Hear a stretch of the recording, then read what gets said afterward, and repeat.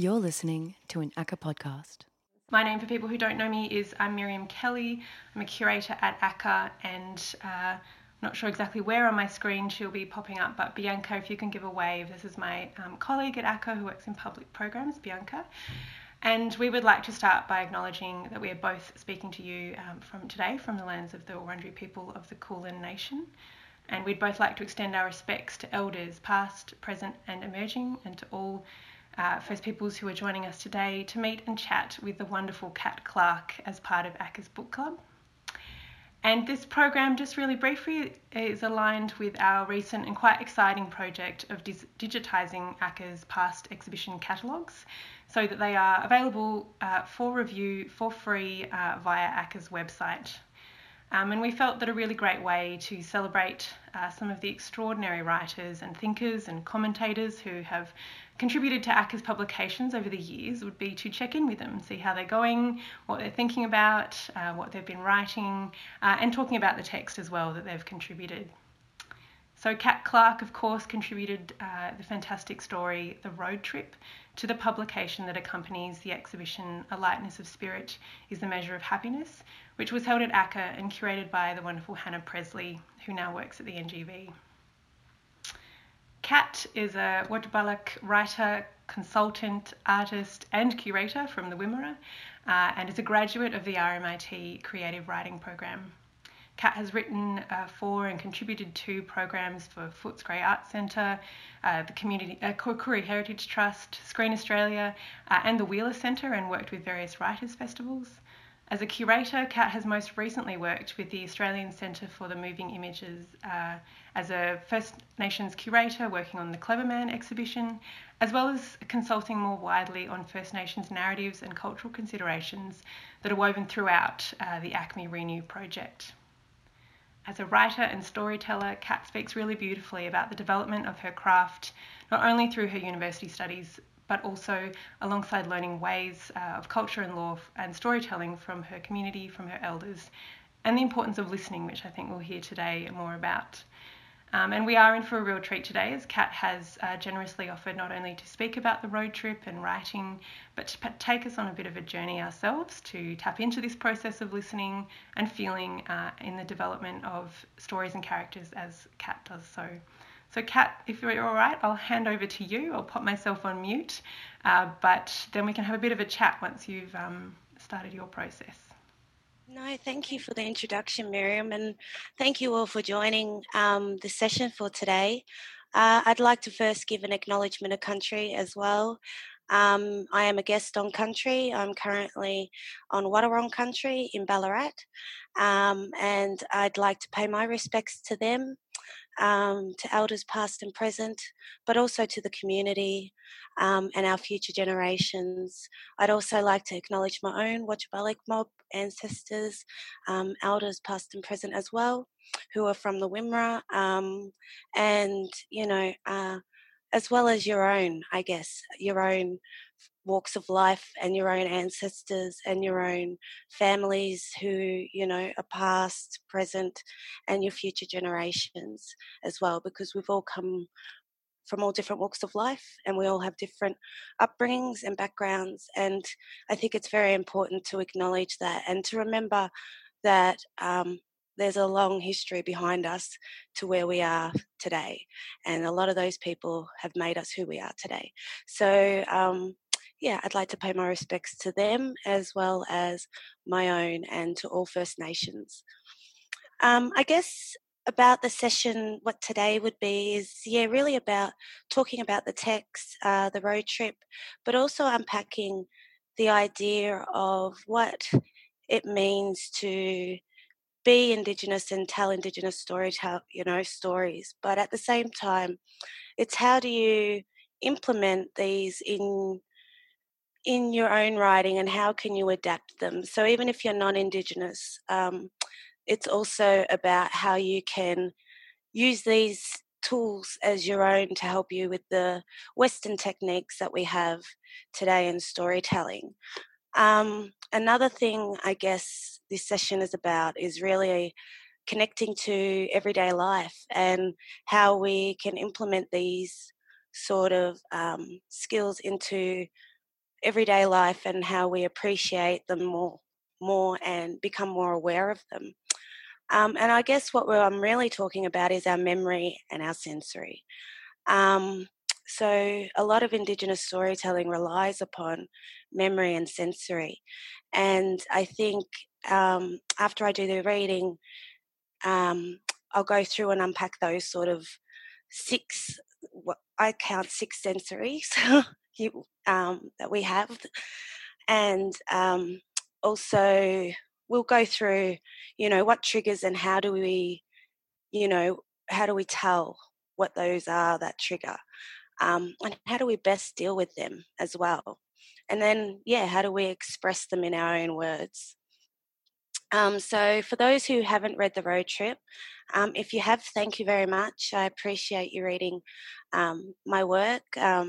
It takes, I write really mainly from a memory and sensory point of view, but at the same time, it's also to find a connection and a voice with other people. And, I hope I found, you found a connection with what I write.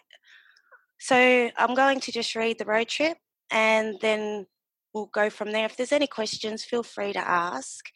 And also, if there's anything that you're uncomfortable with, let me know. This is a safe space, so, feel free to express how you feel and any questions that you may have. I'm looking out for your safety as well as my own safety, and that's just how we are. And in our cultural way, it would usually be in a circle where I'd be discussing this with you all, but at least I can see you. I will ask you to turn your screens on if you can, just out of respect, because we do like to see each other and everything's very transparent when it comes to doing cultural workshops and doing cultural engagement. But if you can't, totally understand. So you're not going to offend me too if you don't. Okay, so The Road Trip. January 1996. Ballarat. You better move your mum right now. All right, Mum. Come on, we're already running late, she said. I apologised and climbed into my uncle's 1990 Subaru wagon where my little brother Lee was waiting. Dad was already in the front seat with Mum squeezed in next to him. Turning to smile at me behind his black shades was Uncle Buffer in the driver's seat. Hey, baby girl, look how much you've grown. Mum said you were 8 and your brother 5 now. Real little hairy fellas, that's deadly, eh? I smiled. My brother Lee didn't even notice. He was too eager to go, even if he had no clue where we were headed.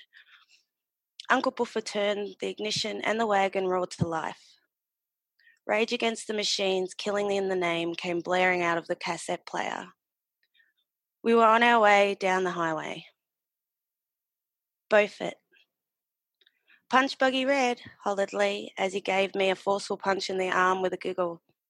Ow, I said, rubbing the pretend bruises like it hurt, and we burst out giggling. Beaufort was the first town along the way. Boring. No one was around, as usual, just old people. I never saw any other kids. I think they were all vampire kids who only came out at night to play. Mum was busting for the toilet. Pull over, Buff. I want to go to the Jullua. All right, hold your bladder, sis, chuckled Uncle Buffer. Dad got out of the car to let Mum run. I never saw her run so quick before. It reminded me of school hurdles. You kids need the toilet? asked Uncle. Nah, we're going to play over there, I said, pointing to the playground as Lee and I slid out of the car. Why are we going to Dimmy? Lee asked, watching me tackle the monkey bars. In my head, I was counting 1, 2, 3. Falling to the ground, I felt the bark under my hands and looked up at Lee. Because we have to go to a funeral, I said. Getting up and wiping the bark off my hands.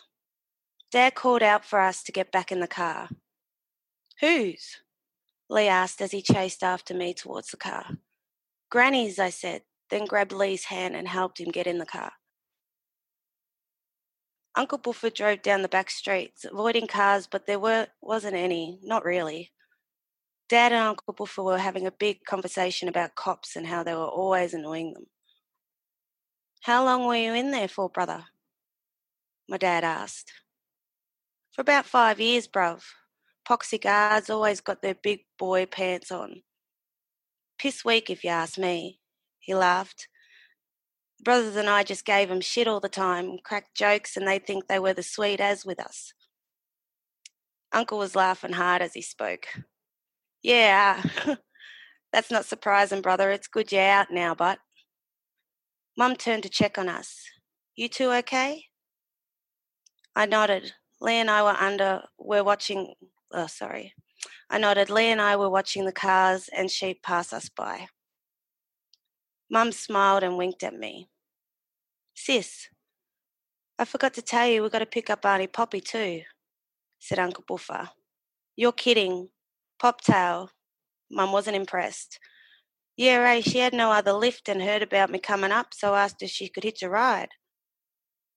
Mum gave him a dead arm and I laughed in surprise. "Damn it, Buffer, why'd you go and agree to do to that big-lipped woman for?" "Yeah, that's our auntie you're talking about," laughed Uncle Buffer. "I know. I love her because she's my auntie and all, but the woman always gets me teary and emotional and wants to talk about Mum and shit, Buff. I just don't want to hear it." Mum lit a cigarette and took a huge puff before passing it to my uncle. I screwed up my face. The smell always made me choke. "Kids, you're going to need to keep the windows down once we pick up Auntie Poppy, all right?" Mum gave us both a can of Coke to drink. "Don't worry, sis.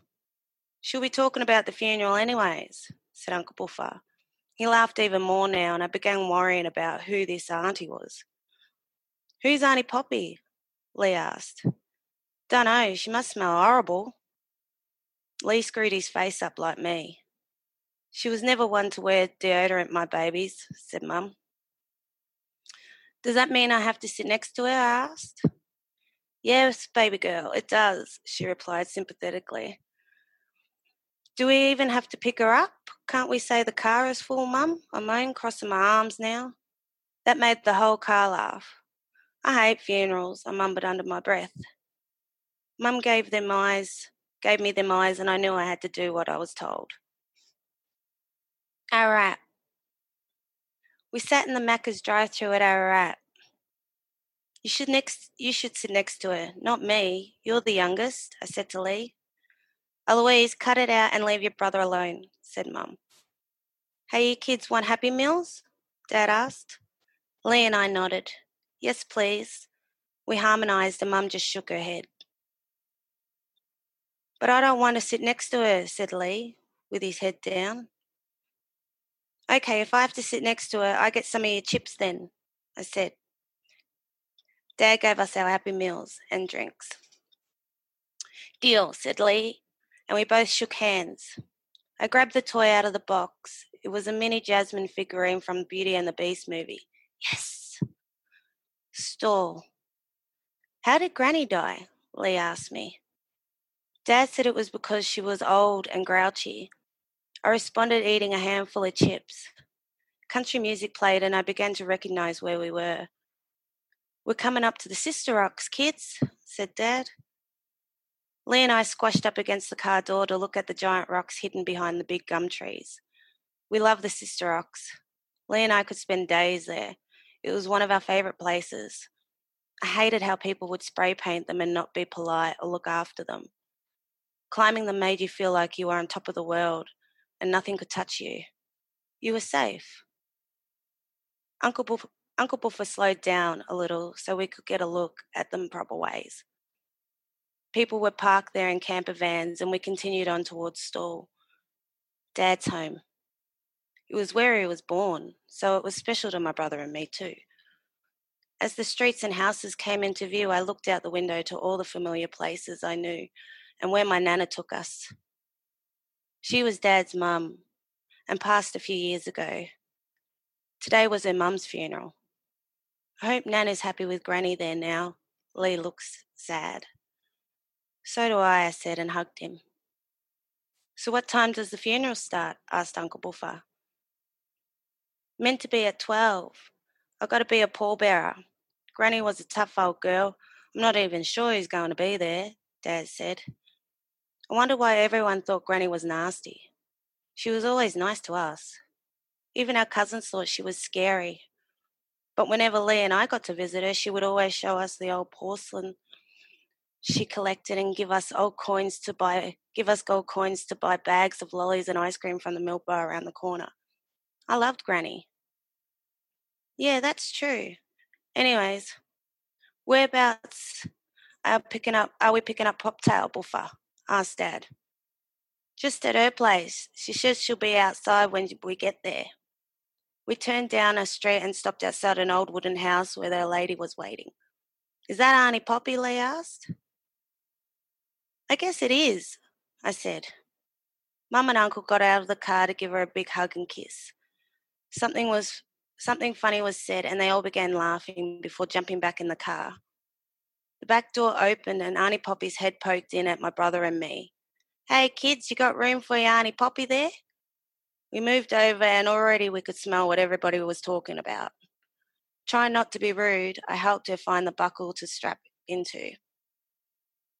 Lee stuck his tongue out at me cheekily before taking a big breath from the window of fresh air. It wasn't long before we were off again. Store was the last stop before we got to go to the funeral. We were not far now. Dimboola. We arrived at the small church and the dusty streets were full of cars already. Inside I held Lee's hand throughout the ceremony. Dad had finally broken down in tears, and I watched Mum console him. Everyone else around me too was crying. I understood now. It didn't matter how mean Granny was to everybody. Family was there. The mob was there in spirit and with love. I knew we'd all do the same again if it were any of one of us. I squeezed Lee's hands harder as the music began to play for Granny. The song was Charlie Pride's Crystal Chandelier, and it was hard for us not to all sing along. At first it was just a few voices whispering the words. Then slowly the voices got louder and we were all singing together. I never did fit in too well with folks you knew, and it's plain to see that the likes of me don't fit with you. So you traded me for the gaiety of the well-to-do, and you turned away from the love I offered you.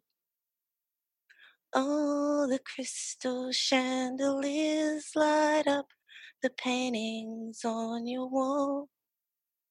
The marble statuettes are standing stately in the hall. Oh, thank you.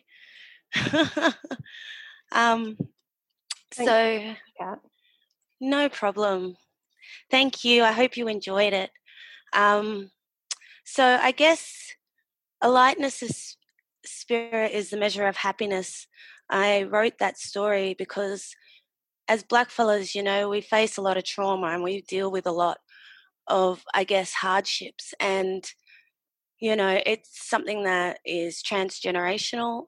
It's something that is with you and you're just born into it without choice. Like many of us, we're born into family struggles and family issues and even family, you know, problems that tend to be our problems as well. And so, you know, as blackfellas, we tend to handle that sort of stuff with a bit of humour, you know, and humour has always been our outlet when it comes to dealing with anything, especially when it comes to sorry business or dealing with, you know, the loss of a loved one, what we call sorry business. And one of those main things that come with that is also an understanding that, you know, it shouldn't be common, but it is a part of life and it's every day and it's life and death. And at the same time, we celebrate. We don't actually mourn for long, in the sense that mourning turns into a tears of joy for that person, and we celebrate that life of that person, and all those memories and all those stories start coming back. And if you've been to funerals, you'll find that you have those conversations, and it's about memories, and it's about sharing, and it's about coming together. And what the road trip really represents is a time in my life and my brother's life where we were very young, and my great grandmother, like it says in the story, my great grandmother had just passed, and we had already lost her daughter, who's our grandmother, and I was the age of 5 then, when my grandmother died. But when my great grandmother died, I think I was around 9, 10, around that age. And I guess the hardest thing for that was we had no idea what we were doing that day, and it was really a road trip. We had my uncle who'd just gotten out of prison. He'd come along, rocked up and picked us up and took us to the funeral. And we picked up my auntie along the way, and she did smell, you know. So in lightness of us going to a funeral, that was our way of coping with the idea of it as kids, and I guess as adults as well, the adults like my mum, my dad and my uncle, it was their way of making fun of a really hard day for us, because we knew we had to be in a church, we had to sit, we had to do all of those things that come with, having to be a part of, a funeral ceremony. And then, and the burden that you carry of having to, say goodbye to that person as well, that we don't really want to do or have the burden of. And so at a young age, we understood, me and my brother, even at that age, the joy in, finding the little moments of laughter that you can make in the bad days. And if you can find one thing that makes you smile, then, life is worth living. And that's what you need to really remind yourself is these are the things that, are the little moments that, hang with us. And that memory of my gran is something that has made me and my brother stronger, but was also our first introduction to my auntie, who we'd never met before, and is a memory that we laugh about still to this day, even though when we do talk about Granny, we also talk about the day of that funeral. So it's a family story as well that keeps coming up. So for yourselves, I guess what I really would like you to do is really think about memory and sensory and what that means to you. When we think about our sensories, I'm talking about listening, which you've just done by listening to me read, smelling, tasting, touch, see. There are the 6 sensories, but I said I had 6, but I should have said 7. So I've got 7, which is the spirit as well, which is another sensory within us. You're not your body, you are your spirit.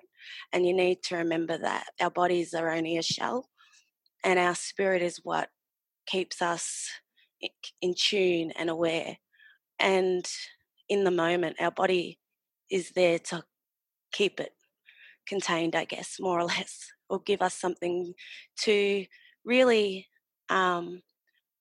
express what the spirit is wanting to express at that time, and communicate with each other as well. Sorry. So that's where I'm coming from in terms of spirit. But when I'm talking about listening, my elders had always said to me, we're not really listening if, we're not really seeing, if we're not really listening. And that has always been an ethos that's sort of followed me throughout my life and something that's brought me up. And I think we need to start really listening to how we see things, how people share things. When we tell stories, what are those, what are you actually getting out of that? Are you listening to what that person is actually saying, or are you listening to what that person's actually written, or even in a song and the lyrics? Is it just the beat, or are you listening actually to the lyrics, or is it both? Some people only listen to the beat a lot of the time, or, some people only ever listen to lyrics.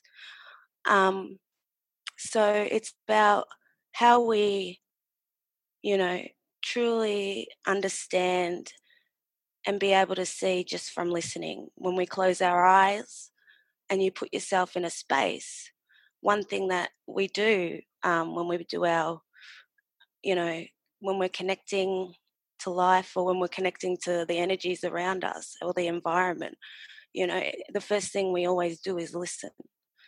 And it's just reminding yourself that there's always something within that something's telling you as well. So listen is the first part of your sensory. Next would come the smell. That would be your next trigger. So what triggers your smells? What do you think about, when you smell a certain thing? I've got here with me, furs, possum, kangaroo, furs, and they smell different from each other, even though,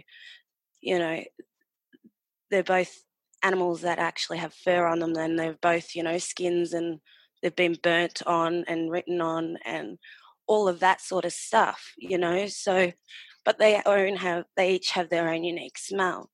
So even your environment, what are you smelling when you're entering that place? What does it trigger for you? Does it trigger a memory that it takes you back to somewhere?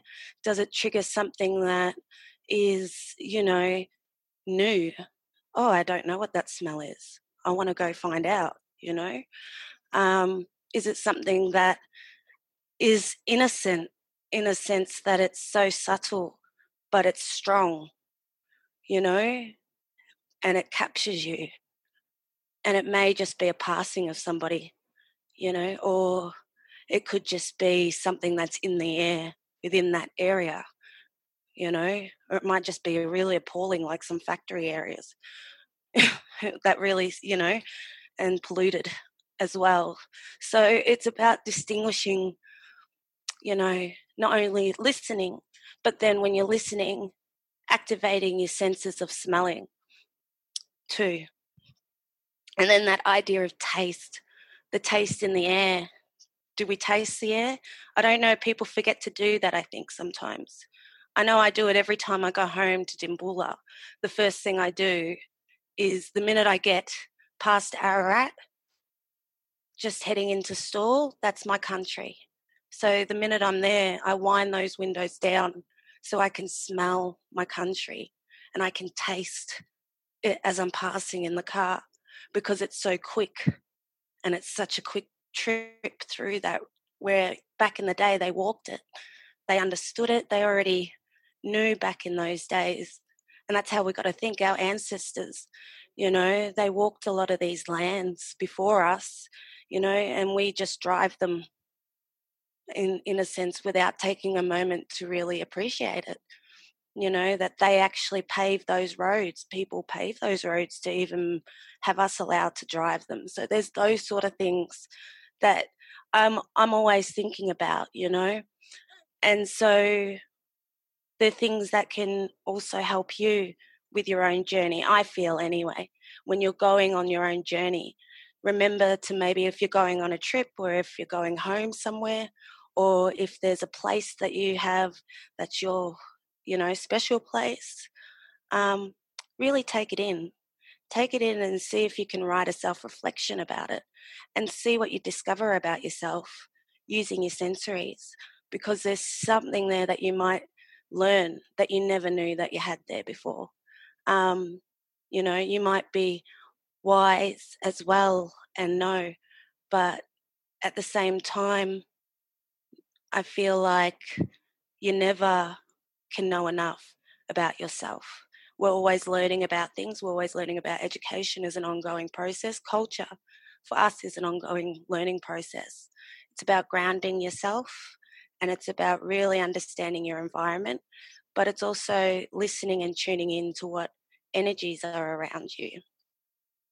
So from listen, smell, taste, we have touch.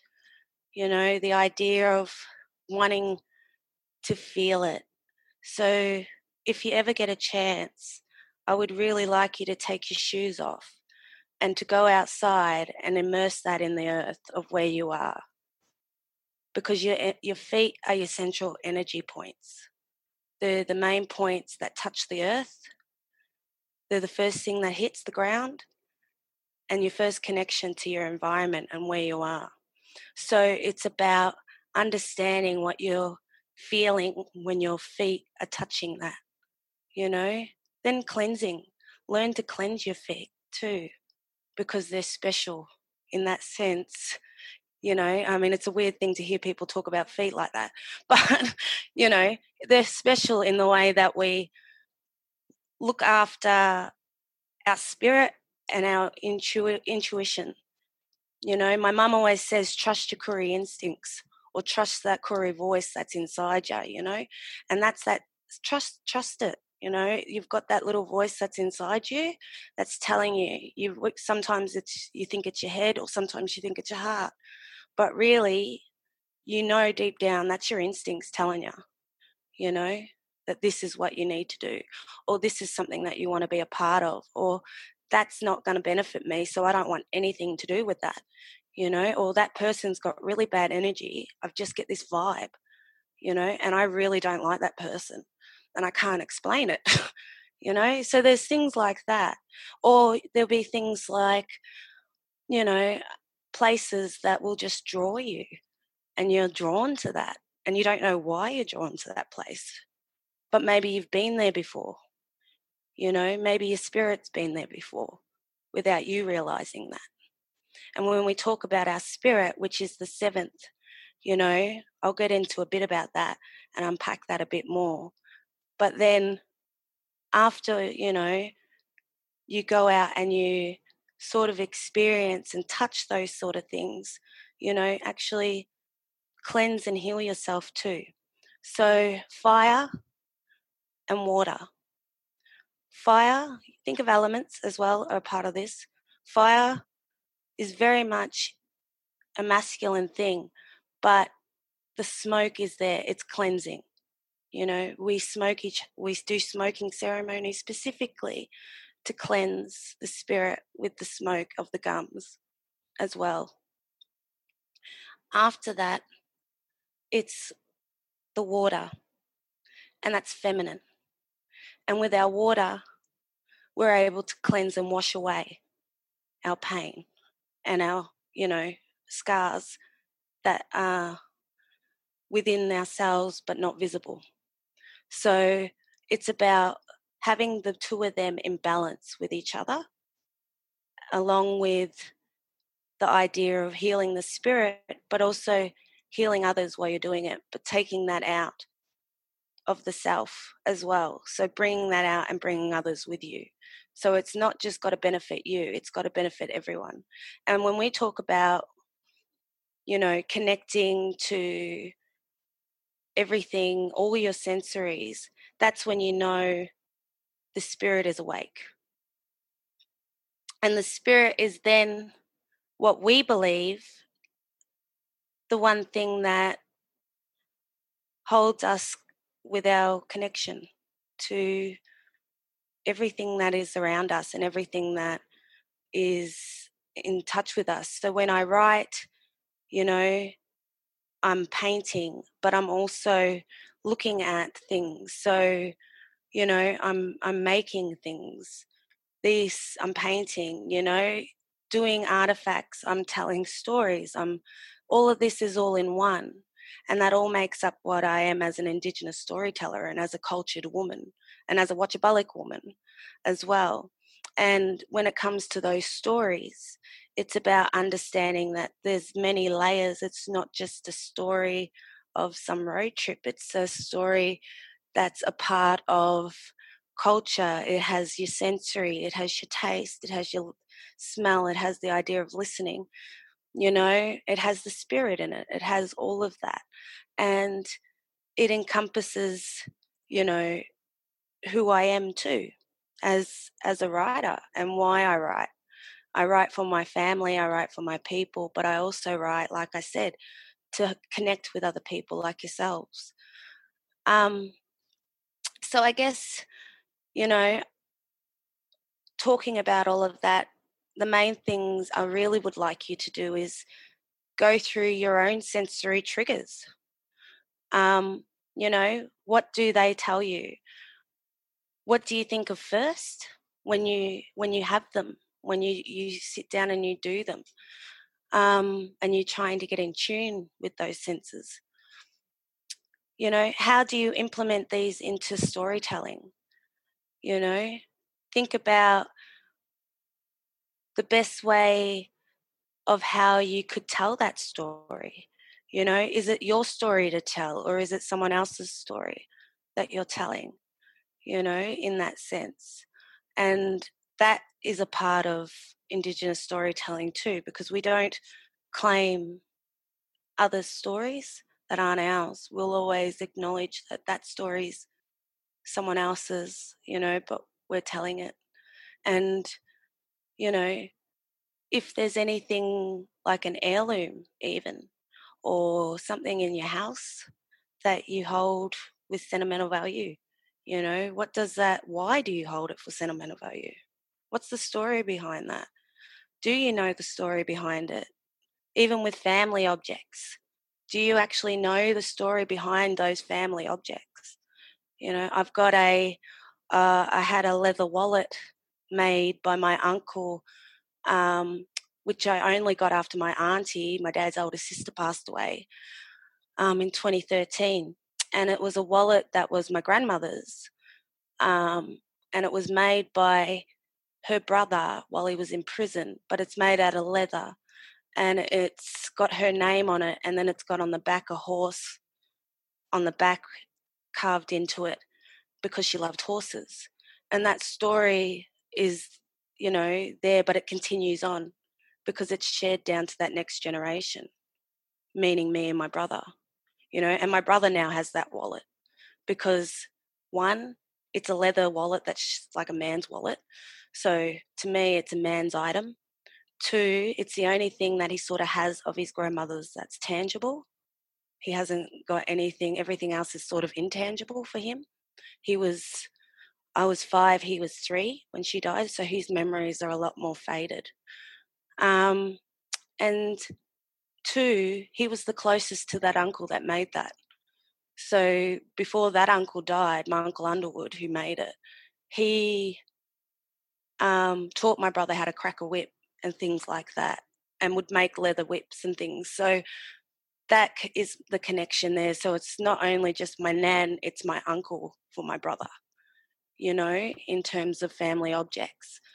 And there's that story behind it, which I'll write someday as part of our story. I will write it one day, But yeah, it's about how do you, and why do we rely on the sensory and the memory? I think for Aboriginal people, we rely on it, I guess, mainly because we think about, that idea of passing down. It's important. It's understanding that these stories who make up who you are. They make up who your family are, your ancestral lines. It's about identifying that, there may be, sadness and sorrow, but there's also, a sun there, and it's going to lighten that day. And that's how I'm always staying positive. I try not to let the negatives get me down because I'm always reminded that, I come from, a rich country, and it's got a lot of story there and there's a lot of history there. And I just have to keep finding it, finding the beauty in that. a lot of us have a shameful past, but at the same time, how do you celebrate that? How do you find the good in the shame? You know, I do consultations on books for writers, and one writer sent me a book, sent me a bit of work that she's working on because we're both writing family stories. And she's only just started looking into her family history. And it turns out she's from up my way. So she's from up the Wimmera and just a little bit out near Rainbow. And she's sort of been contacting me because she didn't realise that we were connected. This was the way that we were connected. And I said to her, you're another Wimmera girl like me, you know? So we're practically family because we're from the same place. And that's where her family created the town. They were settlers who created a town there.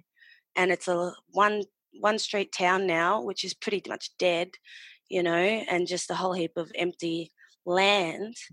But her family's history is there. And unfortunately, her family had involvement in, you know, destruction of my people. So it's sort of funny that we've come face to face now and we're working together. But in a way, I think we're healing those family lines by working together. And if anything, I'm helping her heal more so than me doing my healing, because I feel like I've already done that, where she's now looking at it and healing in the place where she's never wanted to look. She's been too ashamed to look. So, you know, if anything, I had to say to her, you know, your family still built that bloody town, you know, and that's something to be proud of still. Our family, you know, we've got to think of the past as something that's also something that's an opportunity for us to, you know, fix.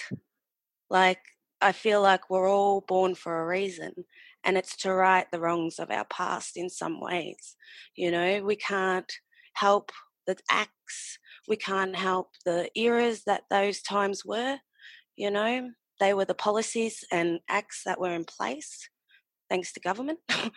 But, you know, the way I've healed and the way I feel I've helped others to join that journey with me is to follow that through, you know, and go facing it, truth telling, understanding, you know, facing that shame, but also sharing it as well.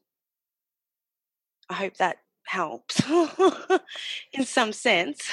But yeah, and it's about rejuvenating the self as well to deal with those barriers, you know, and your sensory and your memory help with that.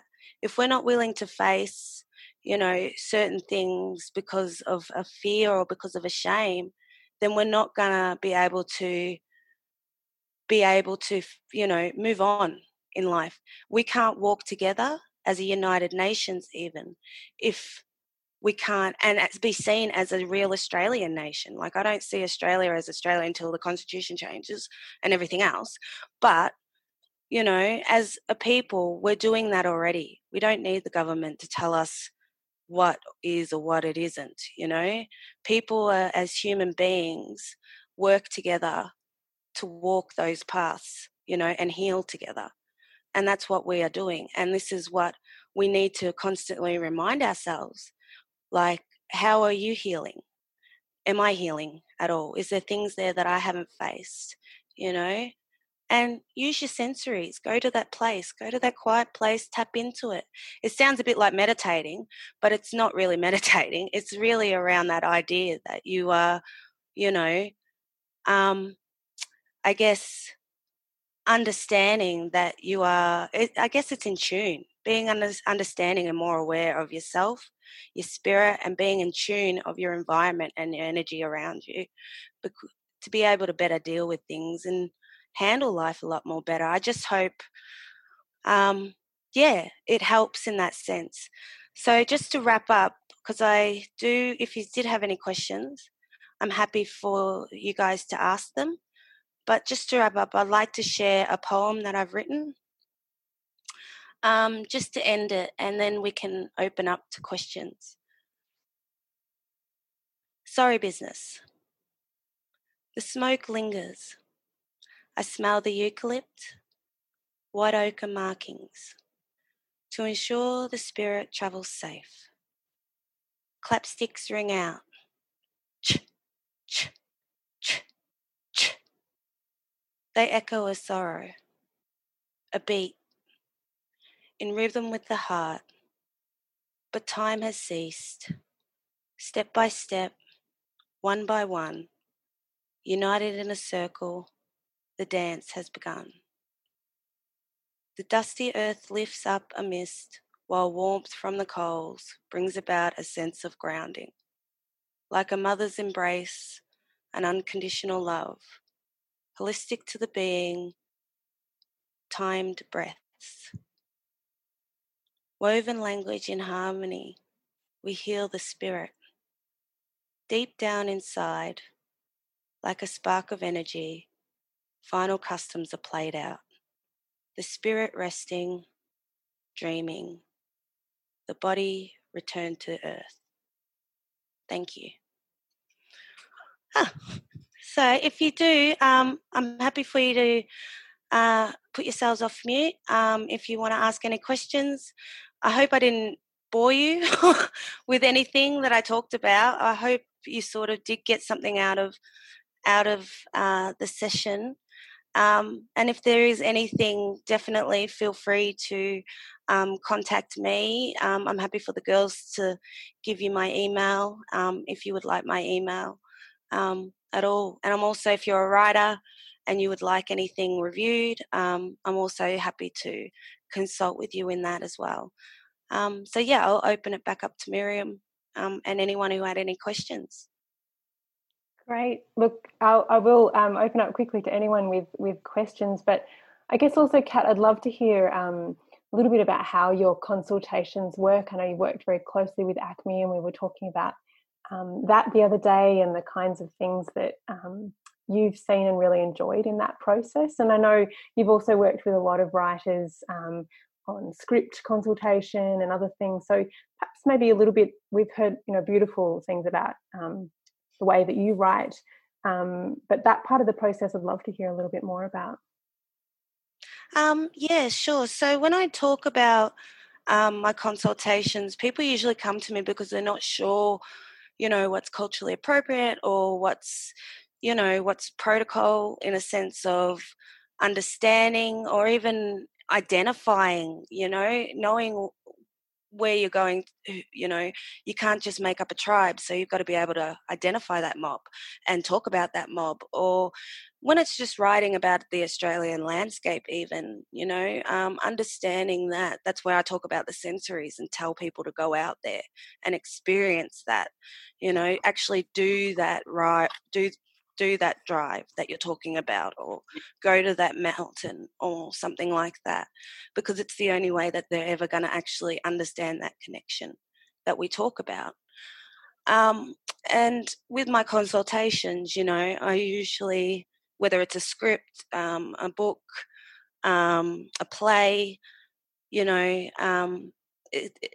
my sort of idea, the way I consult is I'll provide that feedback, but I'll also provide comments as well to your work and the work that they do. But I'll also, do a feedback form, which is then also puts in that extra bit of paperwork, I guess, for people to be able to say whether or not, they've had that sort of as a thing to show that they've had consultation with an Aboriginal person, because sometimes some organisations ask for that, especially if you're writing about Indigenous stories. And the only thing I can really suggest in doing that is mainly because, the main reason of doing it is because that's protocol for our way. We don't believe in stories being told about us without some sort of consultation first. A lot of the time we get brought into projects at the end of the project.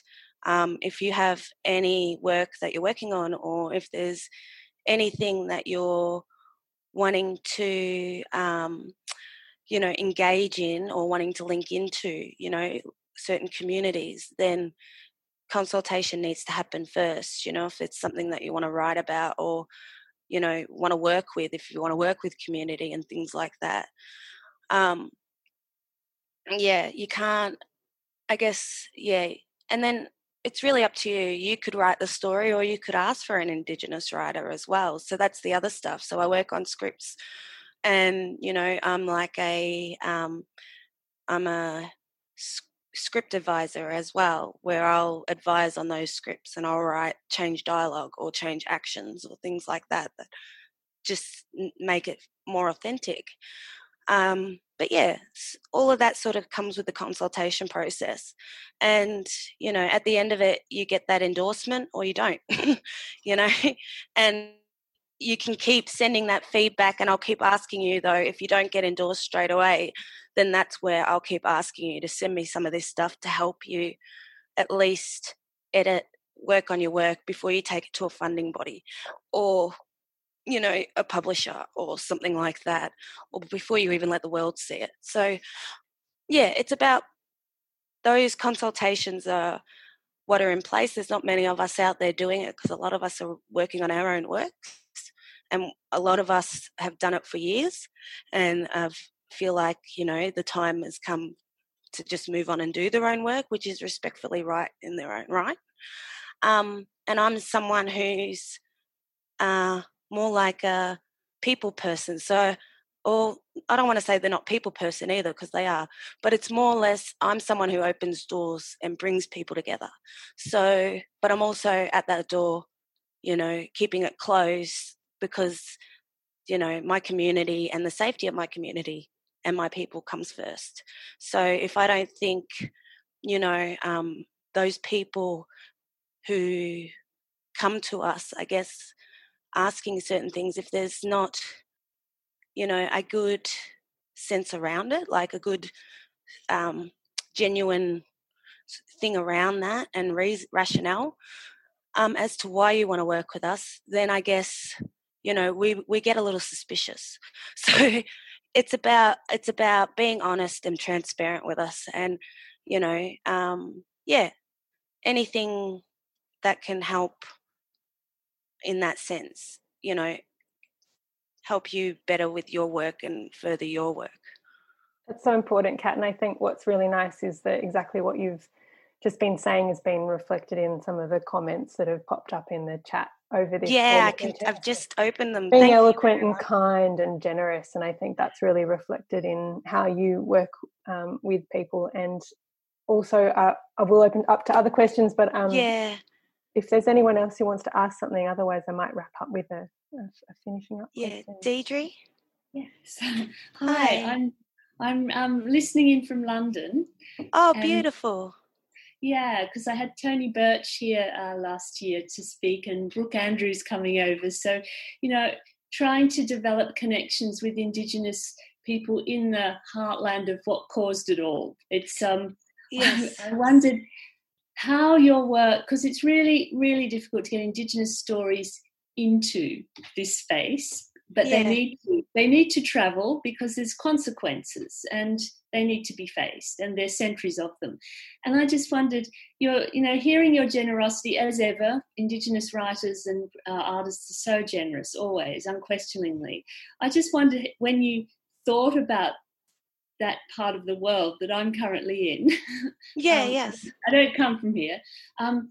Yes, what's your reflection on that kind of translation? I suppose it's almost needed. Have you sort of thought about the way in which your work might travel over to those sorts of spaces? More in some ways, yeah, I have, because, my great-grandmother who I wrote about in that story is actually German, so she's not exactly Aboriginal. She's German, Welsh, and that connection is then connected to our missions, where the Moravian church had come in and took over Ebenezer and created Ebenezer where I'm from, which is the mission there. And so I've always wondered about writing about that and always wanted to had hoped that it could reach out to those areas to then find those connections, because they're family connections that have history on my people, and they may even have documents, you know, on my people, and I'd like to open those communications and meet with them. And, you know, I hope in a sense that it helps heal those lines across the seas, because it's like, you know, it's not, beforehand it was always like you don't talk about it, or you don't see it, or, you know, you just don't say anything really, like you don't talk about it. So, you know, but these days it's more about, you know, we need to ask these questions, we need to find those ancestral lines, we need to journey, we need to travel and have those conversations, you know, and we need to face our past as well, and what our past has come, where our past has come from, because if we don't face the past, then how are we facing ourselves and where we are now in our current, you know, journey where we're at. So yeah, I've always wondered, and I've always wanted that, you know, to travel. And I guess, you know, I'm pleased, you know, and, you know, I'd love to see it go further, even in that sense. I'd like to bring it even to where I eventually write something like The Next Roots, you know, because that's the dream, and I feel like it needs to be told from an Australian perspective, an Australian Indigenous perspective more so. Yeah. Thank you. No, thank you. Are there any other questions? Kat, I'd love to hear, you've spoken beautifully previously about finding solace in the imagination and imagining a better world. I'd love to know what you're hopeful for at the moment.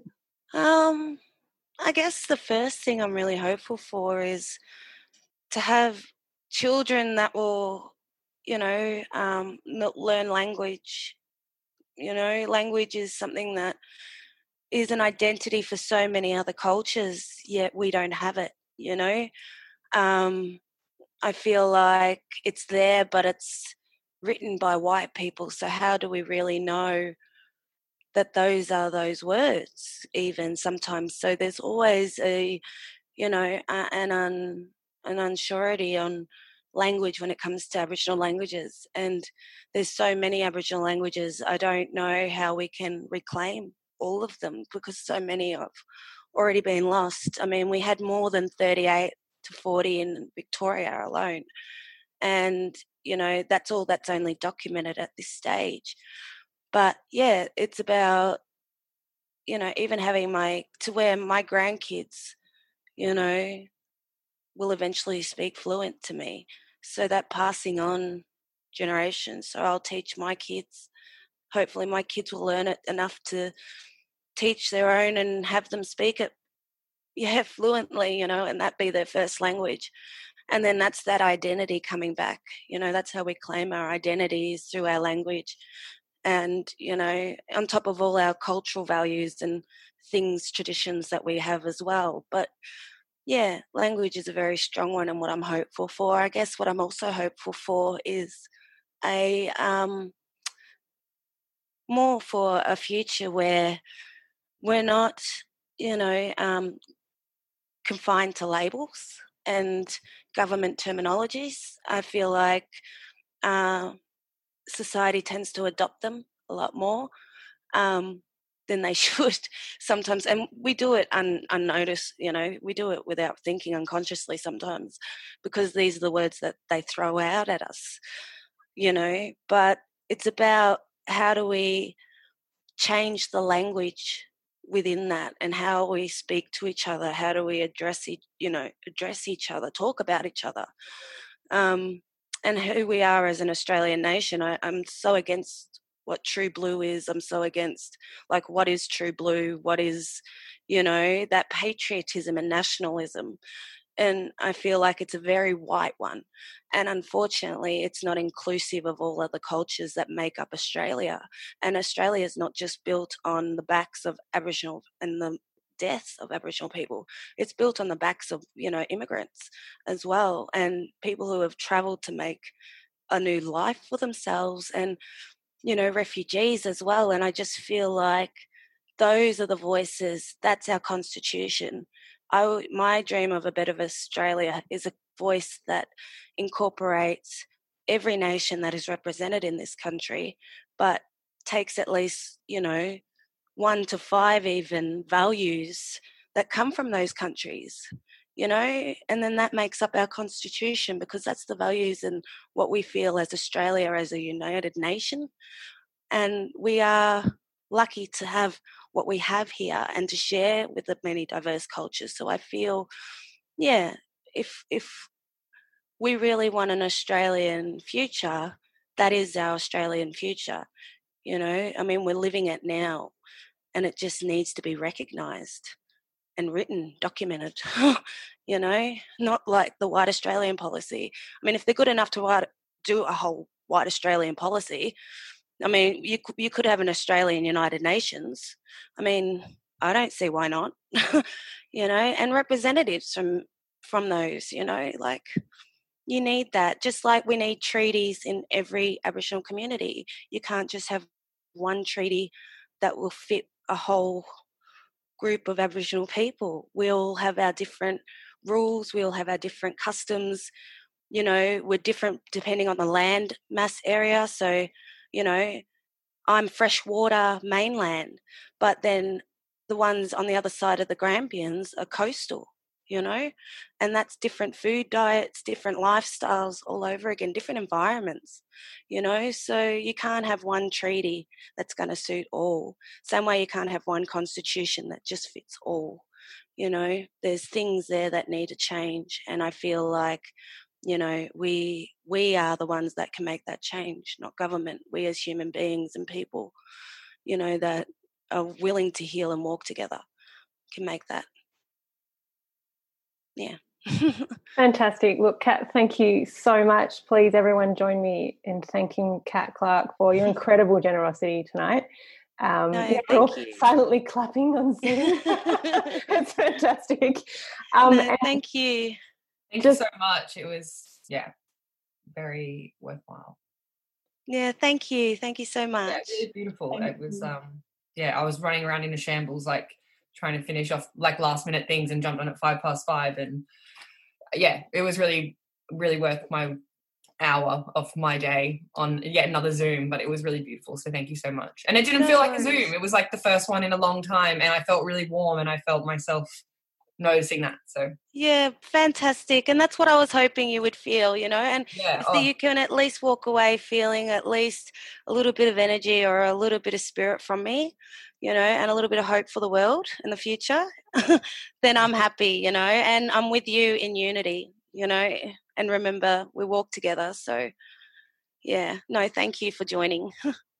And should you feel like listening to this again or sharing it, it's been recorded as a podcast that will be available on ACCA's SoundCloud along with the other book clubs. And you mentioned Tony Birch, Deirdre. We had Tony Birch speaking last week, so you can catch up, a fortnight ago, you can catch up on that conversation and other great chats that we've had with really lovely and generous writers. So thank you again so much. And feel free to also access the publication with Kat's fantastic road trip story via ACCA's website. Thank you, everyone. See you guys. Have a great night. Stay safe.